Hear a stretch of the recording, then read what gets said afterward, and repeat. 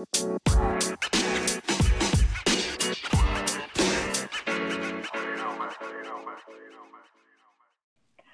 Lisa. Hey, Julie, how are you? I'm doing great. How are you? I am good. What's going on?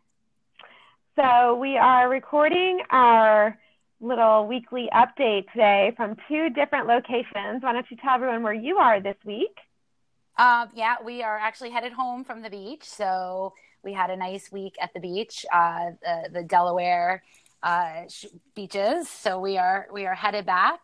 And we are also, this is our first time doing this remotely. So hopefully it works out. Yeah, totally. Yeah, And what about you? I'm in Columbus for a couple of days visiting my best friend Amy since childhood who had neck surgery. So I wanted to come in and see her and spend some time with her and Jenny, my other oldest friend. Yeah, Columbus is great. So always love visiting Good. my hometown. And That's so I'm in awesome. A her quick trip, basement right? recording. So tell me, Lisa, how's your running going this week? It's good. It's been, we're at the beach, so we're away, so it's a little bit change of routine. But it's going well. It's been hot, at least the last couple of days. So that always, makes us have to adjust our training and adjust our paces. And my son, Alex, he is getting ready to race in the amateur road race national championships on Saturday. So he's had So a cool. training schedule this week from his coach, and so he's had a lot of cycling to do. So we've been kind of alternating the days that we go with him, and so I've been incorporating a lot of cycling into my training this week to train with him. And I was just telling him this week, like, his workouts now are challenging for me. It used to be that I'd go out with him and it would be an easy ride for me, and I'd kind of be waiting for him, and now I'm hanging on to the back of his wheel and trying to keep up with him. So that's been doing some cross training this week, because getting some cycling in to help him get his training. Now, does it feel different than other weeks? Because you generally cycle a lot every week because you teach. So how does it feel Yeah, different yeah, that's outside? funny. It's funny. It's definitely, well, the heat is one. And Alex's workouts that his coach has given him are actually similar to workouts that we give our runners, especially the week leading up to a race. So they've been we did one earlier in the week that had some VO2 max intervals. We did one today that had some tempo in it. And tomorrow he actually does an easier, like, kind of a shakeout ride tomorrow. So they're a little bit different in that. Well, first of all, they're outside. We have a lot of wind here. So one direction we're going, we get a nice tailwind, and the other, when we turn around, and the wind acts as our resistance and actually makes us work harder. So that's something you obviously don't get in a cycle studio. So it's just different types of workouts, and obviously being outside and having to work with somebody else on a workout is a little bit different than indoors. So it's comparable. So I was just thinking about how, since I've gotten some, usually when I'm here, I bring my bike and I'll get in a few cycling workouts, but they're just easy rides. So I feel like I have gotten in a few kind of structured cycling workouts this week. Nice. Nice. Yeah. And what about you? Let's talk about you. What are you doing? So last week we talked about how my doctor gave me the go-ahead to start running. And so I took it easy last week and did some walk-run intervals, incrementally building from 25, 30, 35 minutes every other day. And this week, so on last Saturday, I ran the prostate cancer 5K for my friend Sherpa Ken Early, who is the Right. president of the Montgomery County Roadrunners Club. We did a team in honor of him, and it was great. And our team Sherpa Stars, we all did the 5K. And initially I planned to run it, but classic mom move, I realized that I only had so much time to cross the finish line for this race and then jump in my car and get home because I had to get my daughter ready for her dance recital. So it wasn't really intentional, but I realized it would be a little bit easier for me logistically if I could just slow jog this thing. So I slow jogged the race, and I just prayed that it was the right move because it was probably a little bit ambitious of me to go from walk running to suddenly slow jogging. And for me, slow jogging, I was doing like steady 10 to 11-minute miles. So it was really comfortable. I was chatting with my friend Renee the whole time and taking it very easy. And I walked a couple of times just because I felt guilty. And I crossed the finish line in 30, I want to say like 31, 32 minutes, and then just jumped in my car and I got home just in time. So I was hopeful that the next day when we coached on Sunday, I wouldn't be sore or anything. And thank goodness I wasn't, which was a great sign. So we had a great, we had a great session on Sunday, Lisa. I know you were at the beach, so I'll fill you in because we haven't talked since then. And it was great. Our runners really crushed the ladder workout. We had a couple of complicated level tiered ladder workouts, and everybody got it. And the purpose of a ladder workout is to learn to moderate your paces. So you're not running the same fast pace for every interval, but rather you're learning the difference between what it feels like to run a 10K pace versus a tempo pace versus a 5K pace versus 2-mile pace. And so everyone was doing that. And not only that, but everyone kind of looked at the workout initially like, oh my God, I can't do this. And I'm telling you, Lisa, there were so many people who pushed into their uncomfortable zone and really crushed it. It was really impressive to watch, and fun to see people do things beyond their wildest expectations on the track. That was great. I love that. We've seen so much progress from those runners, all of our runners on the track throughout the season. I love how we've talked about this before, but even in the first 4 or 5 weeks, we saw such a change in form. And while we'd stand on the track, we wouldn't have as much to criticize or critique, constructive criticism than we did the first few weeks. So that was a big jump there, just seeing everyone's form. And then we have seen in their workouts and when they sync to their workouts on Final Surge, we've seen that everyone's learning how to pace properly and hitting their paces out and hitting the different zones that we've asked them to hit really well. So we see it like in black and white. We see it when they're running in front of us, and we see it in their workouts. We see their progress. So that's why I love this program. Yeah, it's really fun because it is a pretty short turnaround in terms of first day versus big progress just a month later. So you're right. It's super fun to watch. And then after the workout, we had a great strength session with Tyler Weeder. Right? Tyler Weeder, yeah. Yeah, and he was fantastic. He's from Power Train in Rockville. Yeah. Which is a great facility that works with all sorts of athletes, but really, I think, has a good grip on performance and helping runners, high school athletes, adults, youth, really figure out what they need to do to get stronger so they can perform in their sport. Totally. So like the previous workouts that we had following our track workouts, we had Eric come and then we had Tammy come, and now we've had Tyler come. And that's 3 weekends in a row where we've had some really challenging body weight workouts, and I think everyone really enjoyed it. And varied too. Everyone has kind of brought a different approach and some different exercises that all of our runners can incorporate into their, pick and choose and incorporate into their own routines. Yeah, and I would say like the takeaway for all of these workouts that is the same, even the workouts are varied, is form is so critical. Yes. It's better to do 3 push-ups really, really well than to try to rush through 10 because you want to get as many in as possible within the 1-minute Tabata workout, for example. So form is always better than quality is better than quantity. That's what I'm trying to say. Focusing on that form. And that's what Eric talked to us about with time intention. Yeah. With really focusing, spending that time with your muscles engaged and focusing on it. So you're right. Yeah. Cool. So, okay, so I got a little derailed. So then back to my running this week after that race, when I didn't feel, I waited a day, and then on Tuesday I ran again, and I ran a little longer. I didn't stop, and I got up to 4 miles, and I felt fine.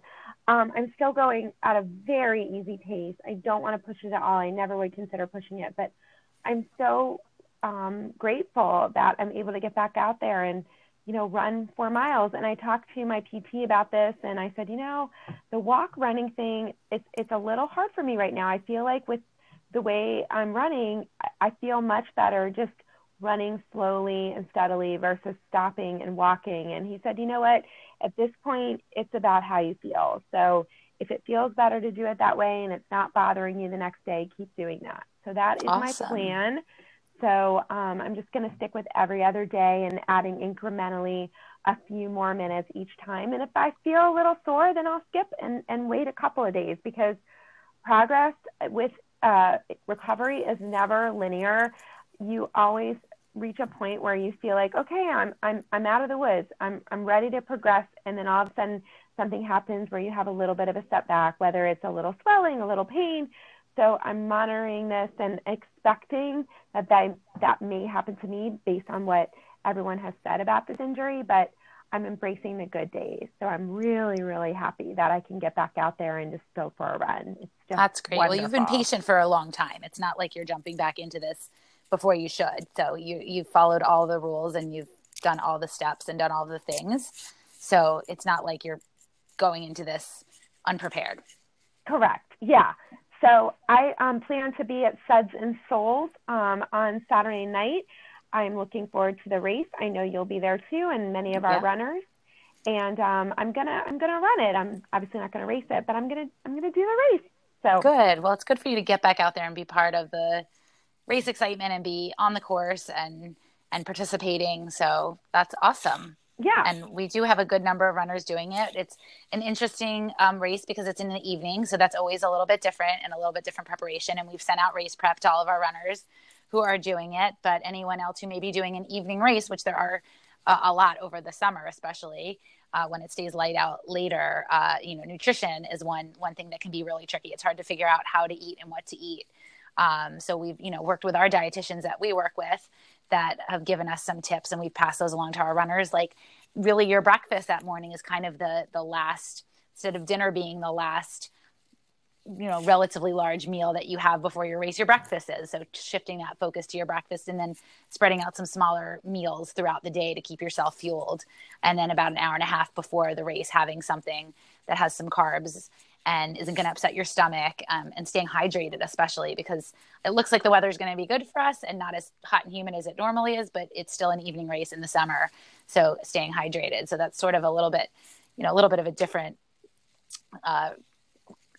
considerations for a race than our typical morning races. Yeah. And also, I think it's totally fine. I know there's a lot of people who just really don't enjoy not doing any running on a lovely Saturday summer morning and don't want to wait to run just the race at night and may want to get a few easy miles in the morning. That's totally fine. I think that's there's plenty of time between the morning and the evening if you're someone who just wants to get out there and feeling a little anxious about the race, to a shakeout run. A shakeout run. Yep. But one thing I really feel strongly about, and I know so many people do this, so maybe I know everyone's different, but doing a big long run the morning of the race and then trying to actually race a race is really probably not the best idea. Even if it feels okay that night, it can lead to problems down the road. So especially for those who are sort of early in the marathon training cycle, if you're planning on doing an evening race like Suds and Souls, maybe just do a 5K or 10K distance in the morning and not the whole long run, because even if you can do it, it can cause some issues, particularly with respect to overuse injuries by trying to race something on the heels of a long run. And it sounds like common sense. Your muscles are fatigued. So, your muscles can be fatigued and you're not going to have the best form and you're trying to race. So, and the same line, if you're trying to do a long run over the weekend, doing it Sunday morning after you raced a 5K Saturday night, also not the best idea. So maybe you skip the long run for a week, or maybe you shift it to Friday and do the long run Friday morning so that you have almost, 24 hours plus another 12 hours to recover, or you shift it to Monday, trying if your schedule permits to try to do that. Otherwise, it's also okay, I think, to add in some easy warm-up miles before the 5K to get a little bit more mileage. Yeah. And then if you have time, add in a few cool down miles. So at least you get a little bit longer run. But it's also okay to skip one long run and make it a kind of a recovery week in terms of your long run, and then pick up with the long run the next weekend. Or if you can't bear to skip your long run, you can always just get out there and run the course easy and have a really fun night and drink a beer. Right, exactly. Yeah. So we are super excited this week to welcome our dear friend, Erin Linton, who's also one of our virtual coaching clients. And Lisa, why don't you share a little bit about Erin? Yeah, well, Erin, first of all, is just as you know, we both have known her for a long time now, is just a phenomenal person and also a really dedicated runner, an accomplished runner. She's run 17 marathons, I think, and very accomplished, and somebody we've coached for a while.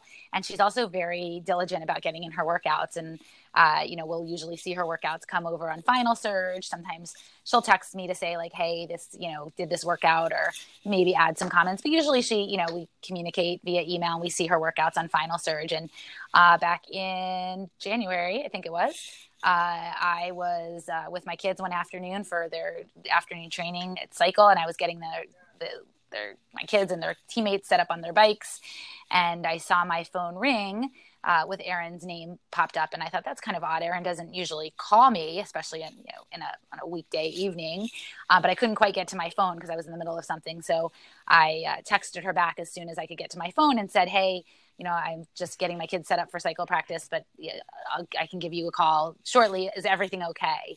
And the response that came back was actually not from Erin, but from her friend, letting me know that no, everything was not okay. And Erin had an aneurysm and is in the hospital. And that was actually an extremely shocking moment for me. It's a moment I don't think I'll ever forget.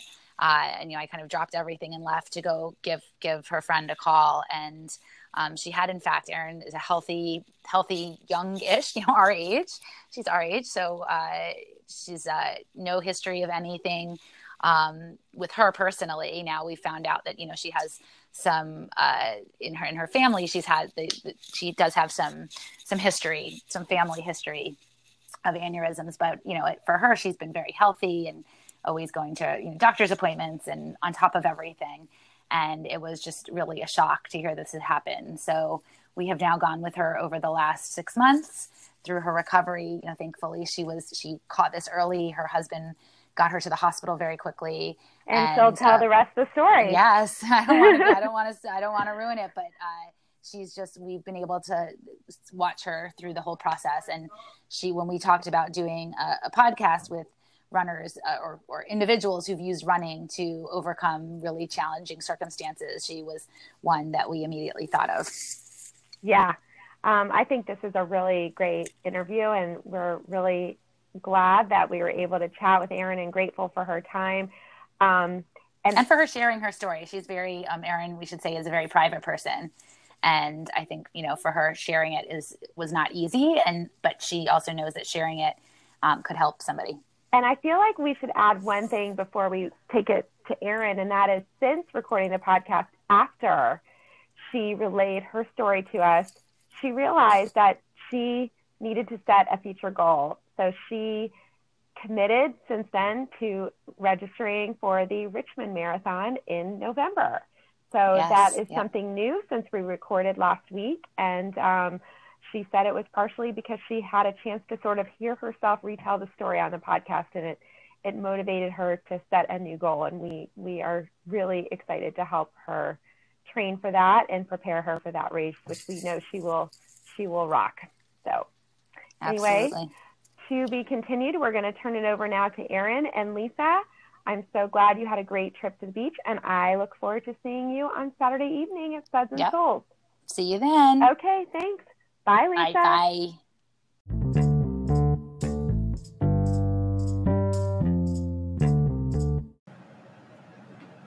Erin Linton, welcome to the Run Farther and Faster podcast. Thanks for having me. Go ahead. We started saying the same thing as always in stereo. Lisa and Julie brought to you live. We're so excited to have you here. We saw you this morning on the track as part of our speed and strength program. Yes. So we got to spend some time with you this morning, and we wanted to have you on this podcast because we know you firsthand to be an inspirational runner who has overcome some very recent and pretty significant obstacles. So we are really glad to have you here today, and wanted to start with just telling us about kind of you and who you are, where you live, your family, and your background in running, because you're a very experienced runner. So why don't you tell us a little bit? Well, like you already know, I didn't start off as wanting to be a runner. I'm from New Orleans, Louisiana. I moved to Maryland in 97 because of work. Soon after I met my husband and started building a network of friends, which consisted of his friends and their girlfriends. And I decided I wanted to build my own life here. So I wanted to meet my own friends. Decided to try my hand at running after running one time with him. I was never a runner, never an athlete. In New Orleans, I went to the gym. I was kind of a gym rat. I'm not gonna say I loved it, but I did step aerobics pretty regularly, and decided I didn't want to do step aerobics anymore because it hurt my knees, of all things. So I decided to try my hand at running. I found on the internet Team in Training, Leukemia Lymphoma Society, and decided to run my first marathon, which was New Orleans, because I'm from New Orleans. So I wanted to go back home, wanted to have my friends and family at the finish line. So thought it was a great idea, and hopefully I would meet people. And did you go straight from no running and step aerobics to a marathon? Exactly. Go big or go home. Go big or go home. I had run once with my husband, and it was pretty funny because during that run, it was maybe a mile. We probably walked half the time because I wasn't really into it. Like I said, it wasn't about the running for me. It was friends. I just wanted to meet people, which was weird because I don't know what made me think I would be talking to these people while I was running, but I thought it was a good idea. So I did my first marathon, and I did my second marathon, which was Marine Corps, and met 3 of my best friends. So it worked.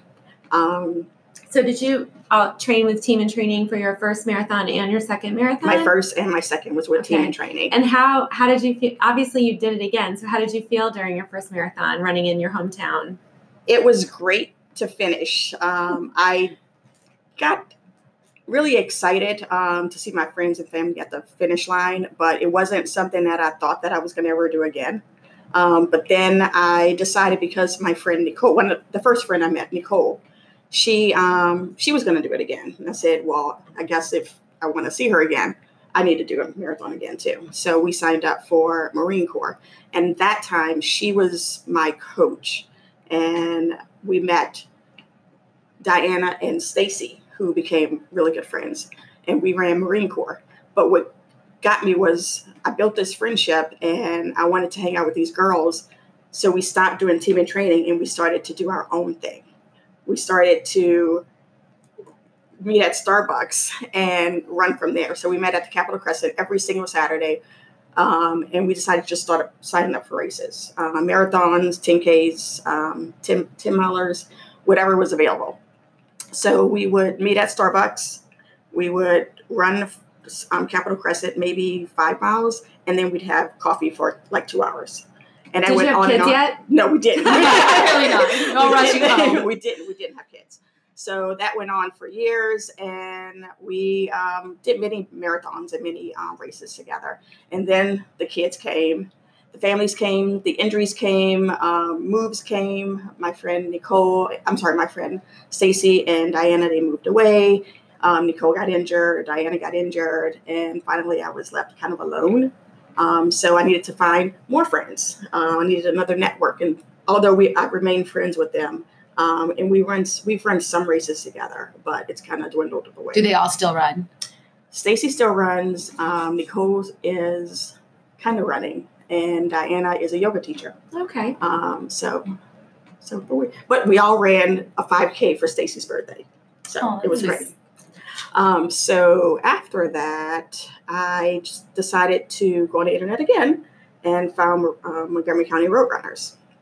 And with Montgomery County Roadrunners, I started with the Speed and Development Program. And I was hooked because I got faster. And before it was all about, friends and coffee, but I didn't realize that I could actually get faster if I ran consistently. So that was a new thing for me, actually running more than one day a week, more than Saturday.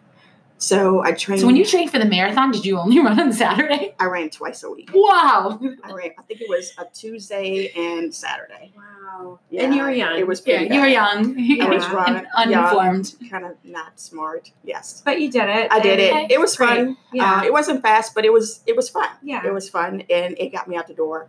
And it made me realize that this was like a great place to live. I mean, I loved seeing all the trails and the adventures, and I never would have started running had I not done that. So you started with Montgomery County Roadrunners, and you got the training bug in addition to the running bug, and you started to get faster. yes. And so tell us, compare your first marathon versus the marathon after you trained for real. What were your My times? first marathon was 5:04. My best marathon with Montgomery County Roadrunners was 3:52, Awesome. 3:53, something Yeah. like that. So power of Impressive. training. Yes, big difference. And you also then met a whole new network. Yes, met a whole Of new network of friends. friends.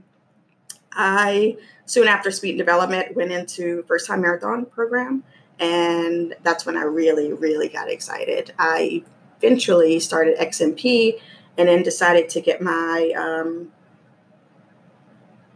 Coaching coaching certificate. Yeah. I'm Yeah. sorry, my coaching certificate, and that really made me want to run even more. That's when I did my 2 ultras, and I did it not because I wanted to train anybody, but just because I wanted to get better. I wanted to go even faster, run even farther, and I did that. And that's what we should put in a plug for the Roadrunners Club of America certification program, which we did before we became coaches. But it's also a great resource and a great program for anybody who just wants to learn more about running, about their own running. So, yeah. So you started running more marathons, running smarter. You got your coaching certification.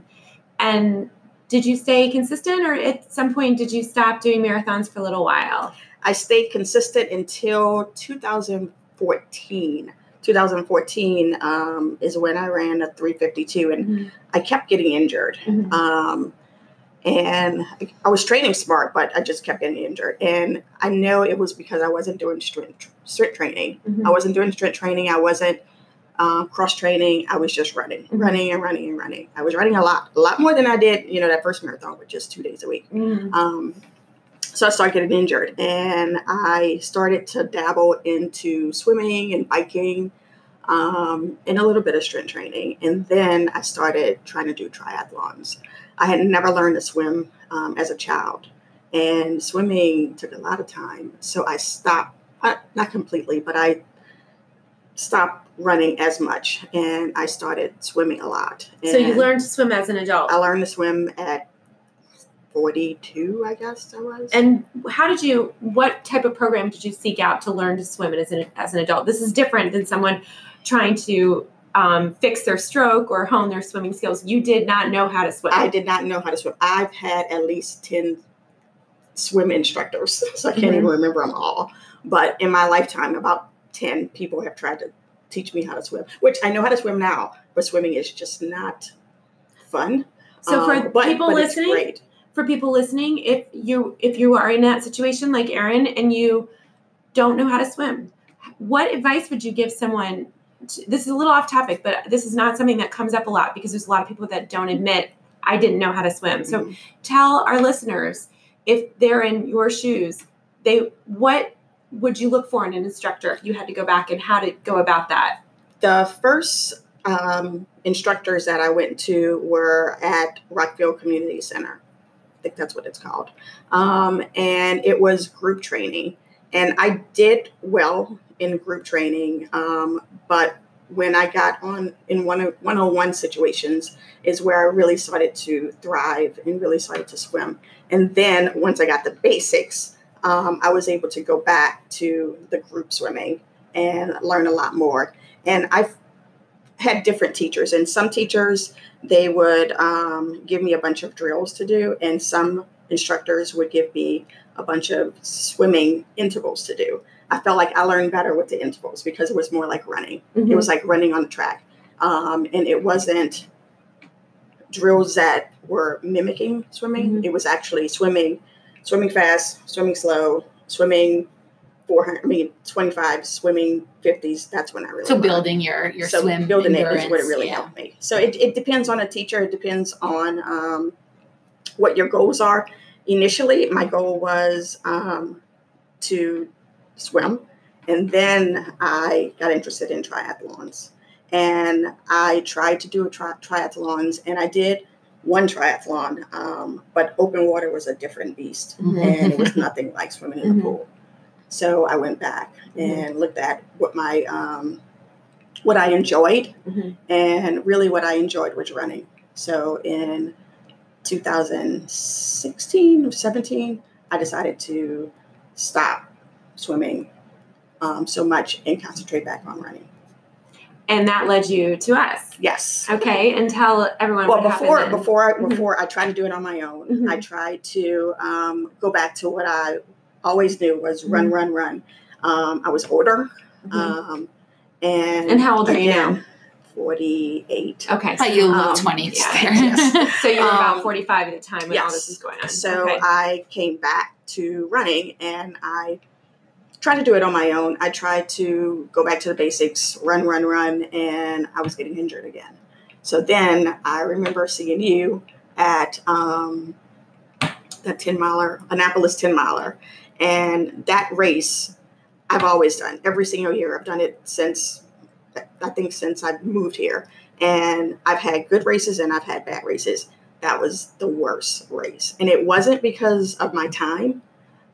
It was because I didn't enjoy it. And that's when I knew, okay, Erin, you need to get some help. And that's when I reached out to you guys. Yeah. And we've now been coaching you for quite some time and gotten to become friends with you too, which is really awesome. And so up until January of this year, how many marathons had you run?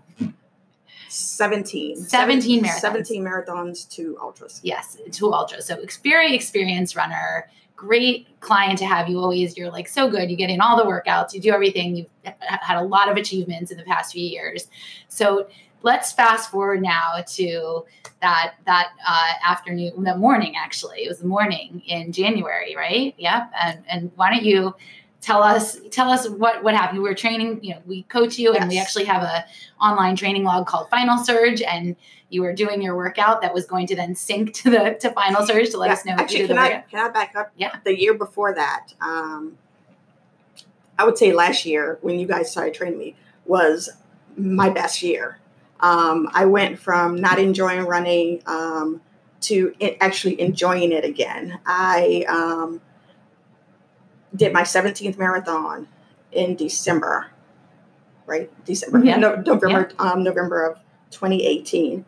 And Richmond. Yes, and it wasn't my fastest, but it was the best one because I stuck to the plan. I paced really well. I felt amazing when I finished. And I felt amazing the whole entire time. After Richmond, I was able to do Rehoboth half, and I was able to get under 2 hours again, which I hadn't done in a very, very long time.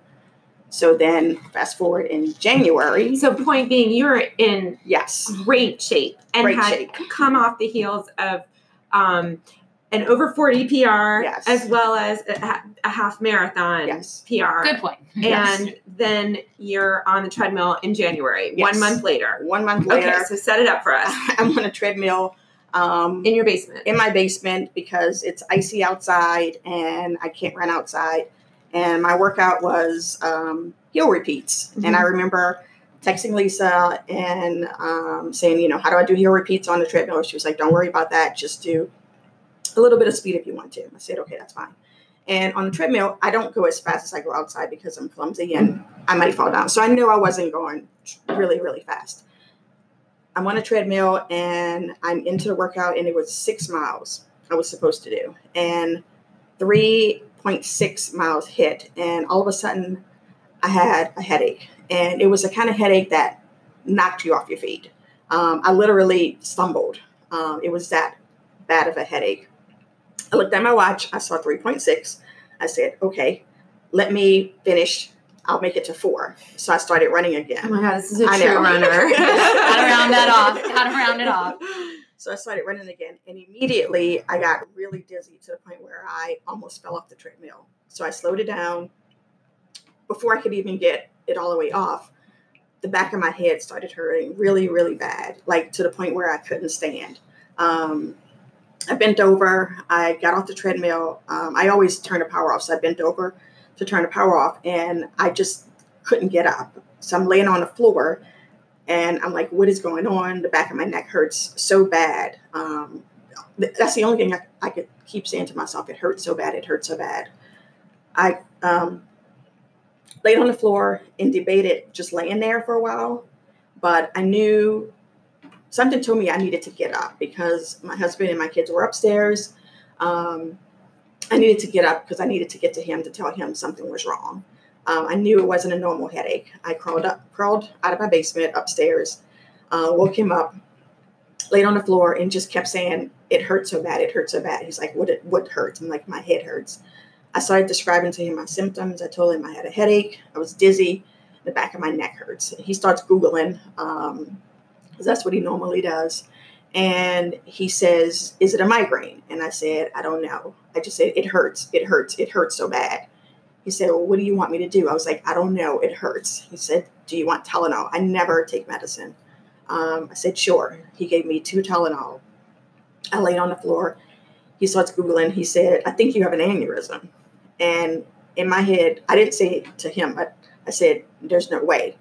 People who have aneurysms die or something. And why did you think of that people who have aneurysms die? Because I wasn't dead, and because I knew people in my family had aneurysms and they were dead, or they have serious problems.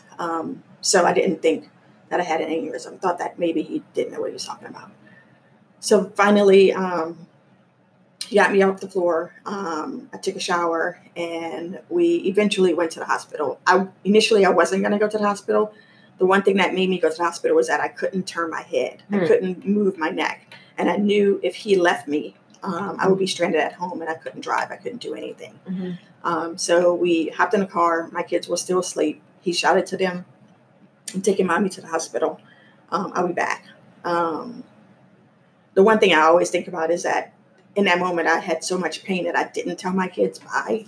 I mean, granted, I'm here to talk about this, so I survived, but I always think about that moment that I didn't tell them bye. So now I make sure I always tell them bye when I walk out the door. But we got in the car, we went to Shady Grove, and before we went up to the hospital, I told him, drop me off and I'll walk in. Because I couldn't stand being in the car anymore. I was in too much pain. So I went in the hospital, and they immediately took me back. 6:30 in the morning, Shady Grove was empty. So in case you Shady Grove is the local hospital. Yes. So I went in, and I sat at the desk, and the lady, she was asking me questions. I don't remember what she was asking me, but I just kept telling her, can I lay down? Can I lay down? She said, no, you have to talk to me. So my husband is texting me, tell them you have an aneurysm. So I held up the phone to her, and I said, my husband says I have an aneurysm. I still didn't believe that, but I remember her saying, okay, you still have to talk to me. I love that you, in your moment of pain, still qualify it. My husband's wrong. He's crazy, but this is what he's saying. Dr. Google. So happens to be right. She takes me back. I don't remember exactly what happened. That day it's kind of fuzzy, but I remember being on either on an MRI table or CAT scan table and laying there, which it didn't seem like very long. And then when I sat up, I'm walking out, and the tech is walking behind me. And I've gotten x-rays several times, and they never tell you anything if you ask them, is it broken? They always say, oh, I can't read it. But this guy, he was walking behind me, and he said, you have blood on your brain, which was odd because they don't usually tell you anything. They usually wait for a doctor. And I turned around, and I looked him in his eye, and I said, what? Are you talking to me? And he said, yeah, you have blood on your brain. And I said, no, I think I'm dehydrated. He said, well, maybe you are, but you also have blood on your brain, and you need to have an emergency brain surgery. Wait, the tech tells you this? The tech told me Stop this. it. Yes, this was in I wasn't in a room. Oh we were walking towards a room. He said, you have to have emergency brain surgery. And I said, where's my husband? Because Tony they had never brought him back. He was still parking a car, as far as I knew. So they brought me to a room, and I don't remember much. The next thing I remember is a curtain pulled back, and it was my husband. And I remember the look on his face. It looked like he had just saw a ghost. And I sat up and I said, did you talk to that guy? Mm-hmm. Did he tell you I was having brain surgery? And he said, yes, lay down. And then I don't remember anything else from that day. But they said that I was very alert. I made phone calls. I can tell you. So I actually pulled up the text here. So this is from Tuesday, January 15th at 5:03 p.m. And I was with my kids on a cycling team, and they have their indoor cycling practice. And I was helping set the kids up on the bikes. And I saw my phone ringing, and I saw your name. And I know Erin will text me or email, but I don't usually get a call from her. So immediately I couldn't get to the phone because I was helping the kids. But immediately I texted you and I said, all okay? I'm at kids cycle practice at gym, but can go to the lobby to call you back. And the response is no. This is Shanita, a friend of Erin. She wanted me to let you know that she had an aneurysm this morning. And I have to tell you, I just sat there in utter shock and my stomach dropped. And I looked at the coach and I said, I have to leave and I have to make a phone call and I'll be back to help you later. And I ran down to the lobby to call her. So I called immediately, and she answered your phone and told me what was going on. But then she said, Erin wants to talk to you. And I said, I don't think she should talk. Like, just keep her still. And she put you on the phone. And the first thing you said to me was, I didn't get to finish my run because I got this terrible headache. And you're only going to see part of the run on the workout. And I was like, Erin, don't worry about the run. But you're trying to explain to me why I would only see. And it was very interesting because when our runners do workouts, we get a notification that says so-and-so has done the workout, and we open them and we look at the workouts and we look at the paces and distance and heart rate. And I usually save them to the end of the day when I can sit down in front of my computer and really look at the workout. So your workout had come through earlier in the morning and it was still an unread message. Well, if I had opened the message and saw Erin had only run 3.6 miles out of her scheduled 6, I probably would have said, hey, everything okay? What happened? You should cut it short for time. But I hadn't opened that email yet until I was going to do it when I got home at night. So we had a full conversation. You sounded actually very coherent. And I kept saying, please just let us know what we can do. And you were, it's okay. But I just wanted you to know why I didn't finish my run. And it was the last thing. So yes, we did have a conversation. Yeah. The next day he's like, who is Lisa? You kept saying, call Lisa and tell her I didn't finish my workout. I guess because I was habit for me to tell you, if I didn't finish a workout or what happened during a workout, and it didn't happen. So subconsciously I needed to do that. Yeah. You sounded very lucid, but you were on your way into brain surgery. Yeah. So it didn't start until 4:30. And I only know that because that's when somebody took my Garmin off. But I made phone calls. I talked to my son. I talked to my neighbor. I've heard, from different people that I talked to them and what I said. You still have no memories of that? No memory of that. Wow. My first memory is, I do remember, so those same girls who I met through Team in Training were at the hospital with me, including my friend Shanita. And I do remember, I guess it was after surgery, them coming in 2 at a time saying they'll only let 2 of us in at a time. But I don't remember that's all I remember is I remember 2 sets of people coming in saying they were only letting us in 2 at a time. And then the first memory is me waking up and my husband was laying on the floor in the hospital. And I woke up and I asked him, did I have brain surgery? And he said, yes. I said, did they cut my hair? He said, no. I would have asked the same thing for sure. Now tell us what kind of surgery you had, because it was, there was. So yeah, there's different types of surgeries. There's 2 types that I guess were offered to me, and I actually had a conversation with my surgeon that I don't remember. But clipping would have been them going in and clipping the aneurysm. So they cut off the blood circulation, or what I had, what was called coiling, where they go in through your groin and with a catheter, they put in tiny platinum things inside of the aneurysm so that the blood doesn't come out. So now your aneurysm so there's a difference between an aneurysm and a burst aneurysm. I mean, there's, right? So mine ruptured. Yours did rupture, right? Rupture. So that's why you had the blood on your brain. So blood did come out. And so that's how I got the blood in my brain. Right. But it didn't. How long did they think you had this aneurysm? They don't know. Okay. So you could have had it for a long time. I could have had it for a long time. And you mentioned you have a family history. Is that something that can impact an aneurysm, or is it a random thing when multiple members of the same family have it? No. You can have them, but it doesn't, just because mine ruptured doesn't mean, let's say if I had a kid, just because mine ruptured doesn't mean that theirs will rupture. But it is hereditary to have them. Okay. Which I didn't know I had them. And I also found out from my surgeon that the one that I had was 5 millimeters, which is not large. They usually, if they know you have one, they'll monitor. But they don't necessarily have to do anything or will do anything unless it's large or there's something wrong with it.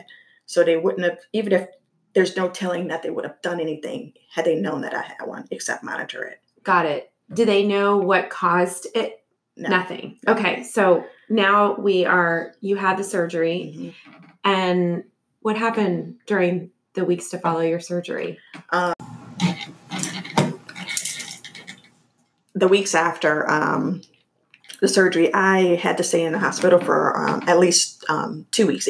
Initially, they told me 3 weeks because they have to monitor my vasal veins, which are the arteries in my head. Because after you have an episode, which is essentially a stroke, you could have another one within 7 to 12 days. So every other day, they were doing an ultrasound on my head, which actually was really nice. It's kind of a massage. Okay. So yeah, it was kind of nice. But the least you can get, right? But they did that every other day, Monday, Wednesday, and Friday. They were doing that. And they had to monitor my blood pressure. They were not giving me blood pressure medicine, but my blood pressure was going up to 200. Wow. And they were allowing it to go up to 200 to make sure everything worked. Okay. And it did. So I was taking a lot of other pain medicine, a lot of other medicines for things, but I stayed in the hospital for 2 weeks. Were you impacted cognitively after the surgery? Did you notice any difference in how you thought, your thoughts, talking, anything like that? No, I was lucky. I was very, very lucky. They kept every night, several times a day, they would come in and give me tests, ask me who's the president, what's my name, what's my birthday, make me smile, make me raise my arms, my hands. And luckily, I didn't have any problems. They also made me walk around the nurse's station. And that's when I realized how serious it was, because I was the only one on my floor who could actually move without anyone's help. Wow. And I didn't realize that when I was the first few days, I was just in the bed. But when I started walking around and seeing the other patients. Meaning everyone else on your floor had yes. Okay. Had the same thing or something related. Yes. Okay. And that's when I realized how serious it was. And that's how I realized how lucky I was. But when I got home, the one thing that was still a problem was my brain was cerebral dumping, which meant that it was dumping the salt from my brain.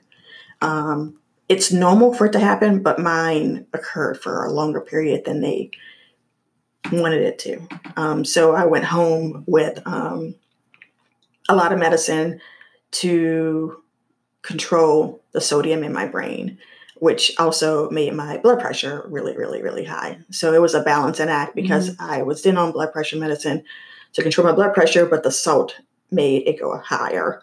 So that went on for probably another month until I was actually weaned off. And I had to, during that time period, I had to continually do blood tests to make sure my sodium was in line. I did blood tests in the hospital too, but even after leaving the hospital, I had to do blood tests like every 2 weeks to make sure my sodium levels were okay. So you're recovering at home. This big thing happens to you, and knowing you wanted to just get your life back in order, and knowing you wanted to figure out when you could start running again.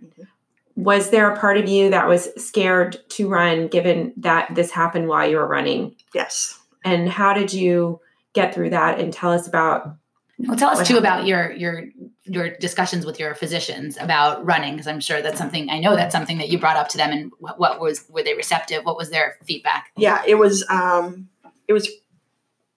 pretty prevalent on the floor who I was and what happened. I mean, nurses and doctors, when they came in, they all knew she was running on a treadmill and this happened.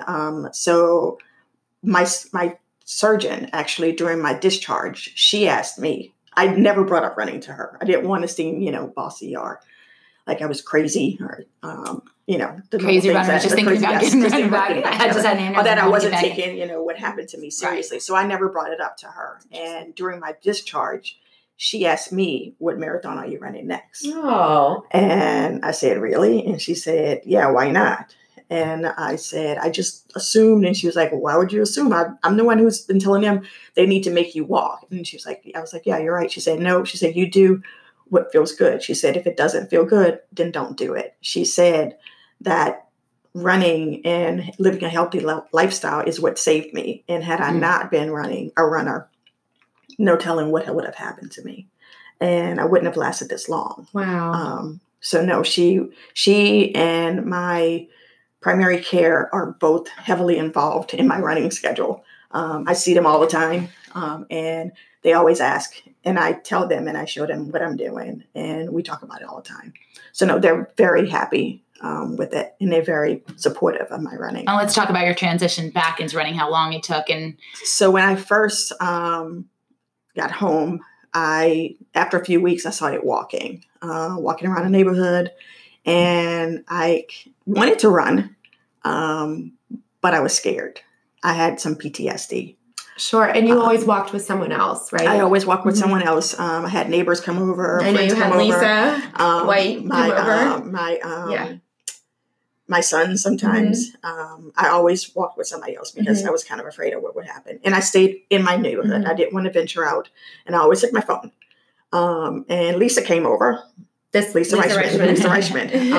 And I was telling her, I want to run, but I'm scared. I don't know what's going to happen. And she said, well, let's try it. And so we ran down the hill and walked up the hill, and it was amazing. It was very humbling. It was like surreal. I was extremely grateful that she was there to witness it, because it was like it was a miracle. It was this thing that I felt like I had a lot of pressure on me. I felt like I wanted to do the right thing. I didn't want to hurt myself. I know people were supportive of me, and some people thought I shouldn't be running. But I struggled a lot in the beginning with, did I do something wrong or did I not do something wrong? And my surgeon and my doctors have beat me over the head saying there's nothing that you could have done to change the outcome. It happened. And in fact, being healthy and having run really helped you. You did prehab essentially without knowing it. So. Right. So, but you still have that feeling that, you did something wrong. And I couldn't get over that part. And in that moment when I ran and I was okay, that went away from me. I have to say that was probably one of the most amazing coaching days for me to be able to run. We've run with people who are running fast races or trying to qualify for something, or we run with people who run their first 5K, and to be able to run with you that day and see that you could do it and be there with you was left me on a high the rest of the day. So it really meant a lot. Yeah. So what happened from that day when you ran your first block? So then I was excited. And then what happened? But I still wanted to be careful. So I walked for weeks, I would think. And I, coach what you guys coached me to eventually come up to just running consistently. And even now, sometimes I still have to walk, and it's okay. Before a year ago, I would have gotten down on myself and I would have beat myself up if I couldn't run the whole way. But I'm just happy to be able to run, whether it's slow, whether it's fast, whether it's walking, whether it's running. I'm just so grateful to be able to do it because I love it. And running has helped me be me again. I feel like, some people may not understand that because they're like, you're hurting your body or you're expending too much energy. But running to me is like knitting or It's feeding your soul. Somebody, who loves Therapy. to, yes, it's therapy. I cry when I run, and it's fine because that's my outlet. And if I wasn't able to do it, I think that recovery would be a lot harder. So now we're about 6 months out. Almost less than 6 months. And you're not only running, but you are running fast intervals on the track and caring about your speed and your times again. Now that you're at a place in your running where you're exerting yourself, was that also a hurdle to get over, going from walk running to casual running to then the I can't talk, I'm running so fast running? Was that an additional hurdle, and how did you handle that? Yes, I just take it day by day. And you're still adjusting meds, and so you have some days that you're still trying to figure that out. So some days, yes, I have good days, I have bad days. I have days where I wake up and it's a great day, and then later on it's bad. I have days where I wake up some days and it's not a good day, and on those days I don't run. On those days I sleep more. Sleep has been a saving grace, and I've learned to manage the new me. I know that I need 8 to 9 hours of sleep. It's like medicine now. And as long as I get that, I'm good. And as far as running, I did have some trepidation about running faster because I knew it would expend more energy. For example, today, I was supposed to do 5K pace, but since I am adjusting meds, and it wasn't a great day. I talked to Lisa and I decided to go a little bit slower. So I just take it day by day, and I just don't beat myself up. I mean, that's the real thing. I just don't beat myself up. Yeah. Well, look at your progress from 6 months ago, where you were a little less than 6 months ago, to where you are today is amazing. Right. Do you feel like you're in a place now where you want to set running goals? Kinda, yes. And it's like I want to, but my biggest goal is to get my fitness back. I'd say you achieved that goal. Yes. Seeing you today on the track, hauling ass. Yeah, you've gotten your fitness back. Yeah, and the days that you have your good runs, you can see that your fitness is there. And the days that your meds are affecting your performance and how you feel, then that obviously, then it's harder to see those days. Right. But those days that you have good runs are good runs. Right. So you're getting it back. Yeah. So tell us, now that you've been through this, what advice do you have for people who this happens to? What advice would you have for them? I'd be interested to know specifically what advice would you have for somebody who was a strong runner or strong at something and now is having to come back at a maybe a lower or I wouldn't say lower level, but a little bit slower, a little bit more steady. Like what, I think it's challenging for people who compare themselves to pre whatever it is and post. What advice do you have? Be kind to yourself. I think we're our worst. Well, I know I am my worst critic, and I've learned to be patient with myself, be kind to myself, and realize that this is fun. This is something that I do for fun. It's not something that I'm getting paid for. It's something that I have to do. It's something that I want to do. And as long as I keep remembering and reminding myself that, and not comparing myself to Erin of 2013 or, the young 40-year-old I used to be, I'm in a better place then. That's great advice for anybody. I think even somebody who hasn't had something happen in their life, but just somebody who maybe is feeling down because they aren't doing what they used to do, which is just be kind to yourself. I love that. And along those lines, what advice do you have for people who are supporting people who have gone through something, including an aneurysm or an isolated but very traumatic health event? What do you say to those loved ones who are trying to be supportive? Trust that person. Trust that they know their body. Trust that they're doing what they can to protect themselves for something like this to never happen again, and just support them. You don't have to remind them or tell them what to do. I know what I need to do. I know I never, ever, ever want this to happen to me again. So I know what I should be doing and just trust that I'm going to do the right thing and that I have my best interests at heart. That's awesome. Well, we're so glad you're here, and we're so glad you kept yourself in good health so that you could be back, and that you had the presence of mind and the determination to come back and not let that fear stand in your way, and not let anybody else with what other people thought discourage you. Absolutely. Yeah. And I think, you talked a little bit about your PR in 2013, the 352. This is so much better than any PR, is going through what you went through, coming out on the other side, finding yourself again, being able to do what you love again and do it with passion. And sharing your story too.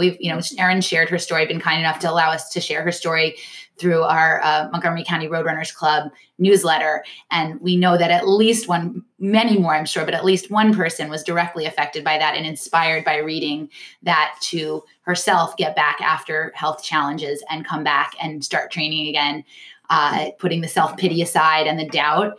And it was directly because of you. So I know that by sharing your story this way and in other ways, you're inspiring people. And I thank you guys for letting me share my story. Of course. Because I think that I'm hopeful that it will help other people. And just the knowing to look at your family history and know what things can happen to you. So.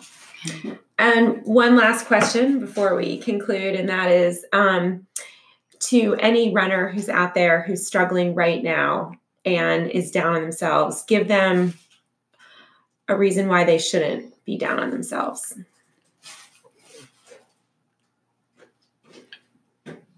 I would say, like I said before, this is just be grateful for life. I mean, just be grateful that you have your family, you have your friends. Be grateful that you're able to get out there and do whatever you can do, whether it's running, whether it's biking, whether it's find some passion that you love. If I wasn't able to run again, luckily, I had that stint when I swam and I rode my bike. I love my Peloton now, but just find something that you love and stick with it and just, be happy, because some people can't do anything. It's great, Erin. Thank you, Erin Linton. Yeah, thank you for sharing your story with us. We know you're a private person and you've been very kind to share your story. So thank you so much. And we can't wait to see what you have in store this year. We're proud of you, Erin. Thank you.